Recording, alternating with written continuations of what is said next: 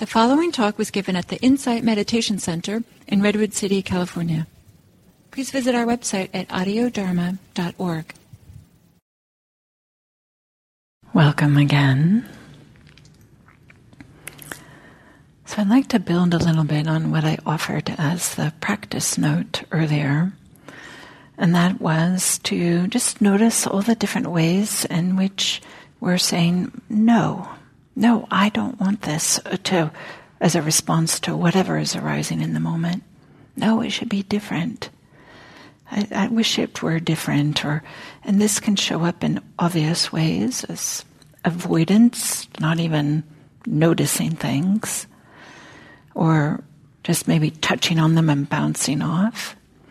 It can also show up as, just procrastination, or maybe white lies that we find ourselves trying to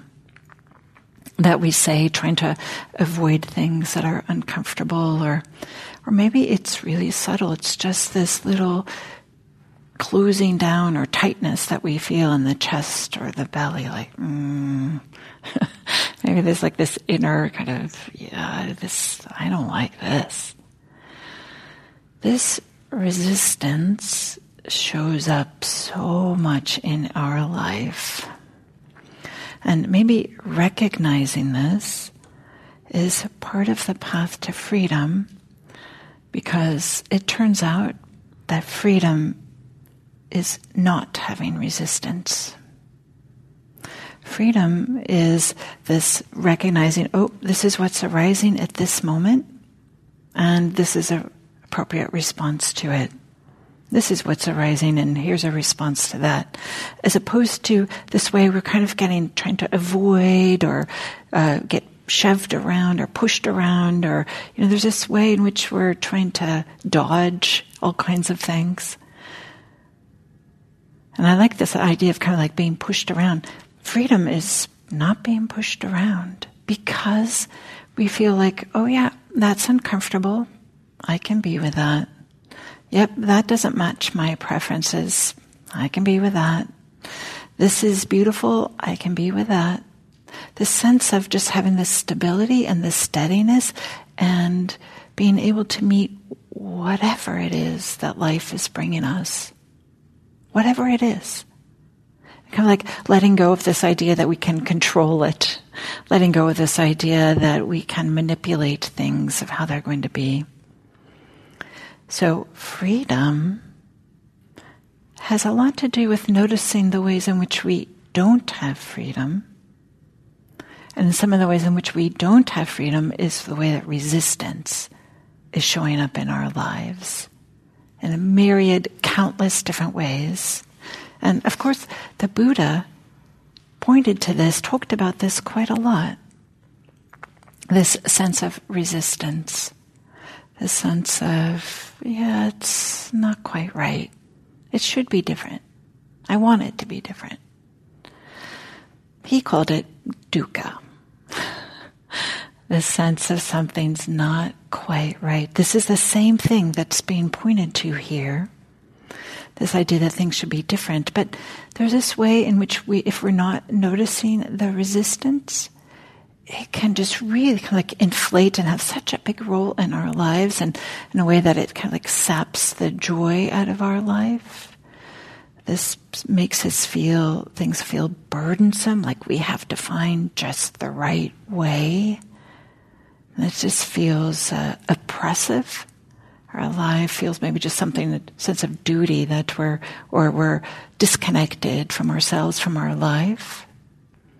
When we're not recognizing resistance, and we're resisting the resistance, that's okay. Can we recognize the resistance to the resistance? And if we can't do that, can we notice the resistance to the resistance to the resistance? It doesn't matter which iteration in which we discover this or work with it. So we might ask ourselves, what are some typical ways that we experience resistance?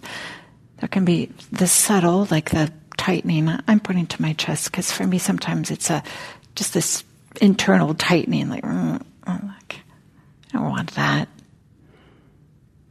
Or there are some maybe obvious ways, anger.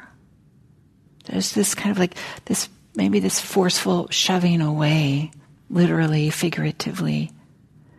Maybe it's blaming. They should fix that. Why isn't that like that? They should know better. I should know better. Why am I always doing this? Right? Kind of there's this way in which we blame others, or we blame ourselves, or we blame the system, or we blame institutions, or we blame the universe, the world. There's this, maybe this way that anger shows up as part of blame. Or maybe there's a way in which this resistance shows up as this energy of like, okay, I'm going to change this. I'm going to make this be different. I'm going to tell this person, I'm going to fix this thing. And it's beautiful to want to like make the world be a better place, but sometimes it comes out of this place of like, it shouldn't be that way. That's not coming out of a place of care and respect, warmth, love, but instead it's coming from a place of, this makes me feel uncomfortable and I need to make it stop.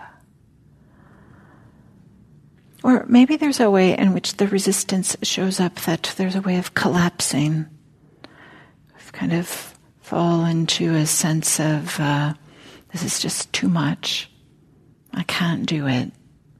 And a sense of we need to disconnect and or hide or something like this. All these ways, perfectly natural. This is what humans do, and this is how we show up in the world.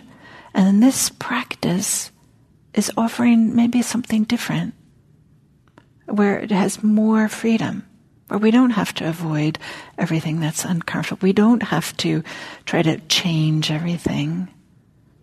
But instead, we learn to find the way that we can hold and meet whatever is arising, even if it's not what we want. And the part where we begin this is to work with the resistance. And one way that we work with the resistance, I pointed to kind of like getting some familiarity with how resistance shows up for us. And another way is to just gently inquire, what's a belief, an underlying belief that's supporting that resistance? Is there a sense of, I should experience comfort at all times, and if I'm not comfortable, there's something terribly wrong? And I know I certainly had this idea. I felt like if I had physical discomfort, emotional discomfort, I felt like somehow I was failing. Like just failing to do this human experience thing correctly. I don't know, somehow I had this idea that I'm supposed to be comfortable all the time. And it wasn't until I kind of like noticed that and realized, maybe that's not true. Maybe discomfort, maybe dukkha is a part of everybody's life. It doesn't mean I'm failing. It doesn't mean anything about me. It just means there's discomfort. All living beings have discomfort. We're vulnerable. We get uncomfortable. And it doesn't have to mean more than that. Or maybe we have some of this underlying belief about, well, if I worry enough or I get agitated enough, then somehow that will change things or make me feel better. When we really examine these beliefs, they don't really hold up.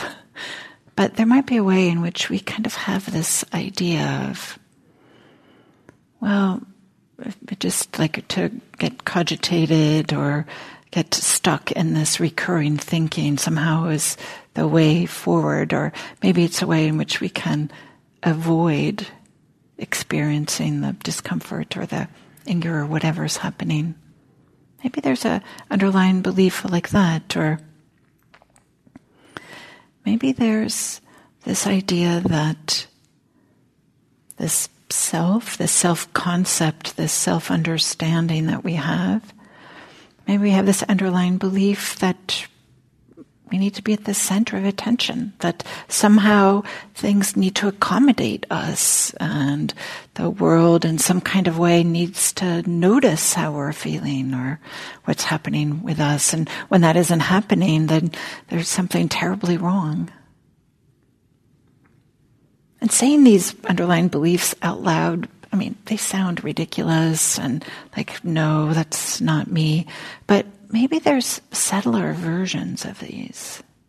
Have maybe a similar flavor that are kind of like propelling some of this resistance that we have.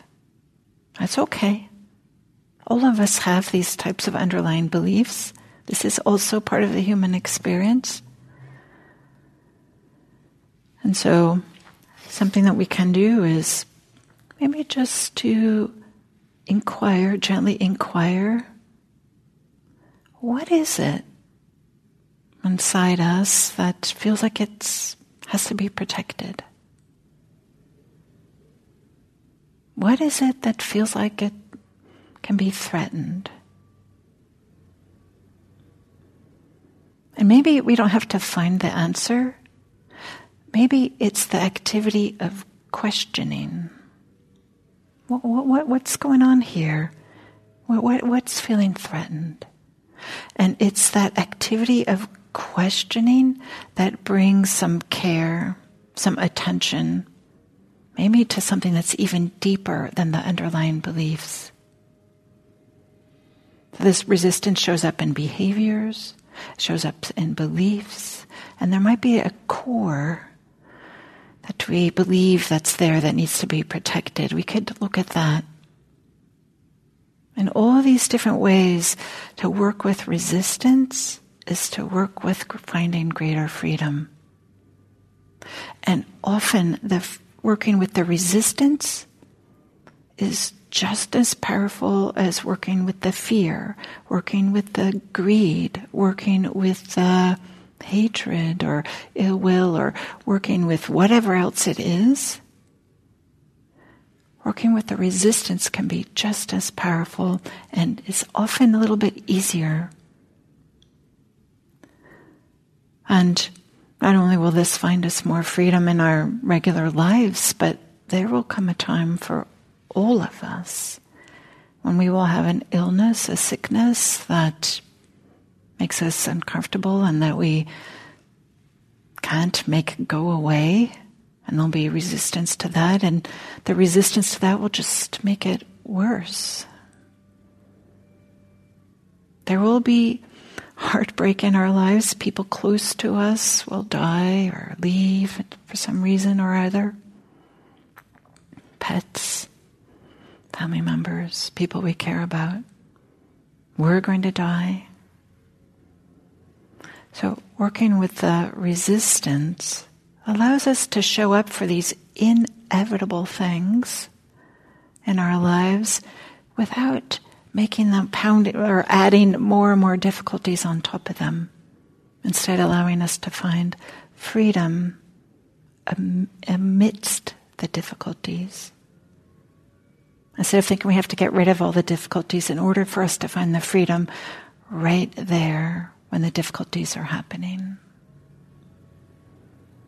So resistance, working with the resistance as a way to maybe recognize the non-freedom, and to work with resistance as a way to greater freedom.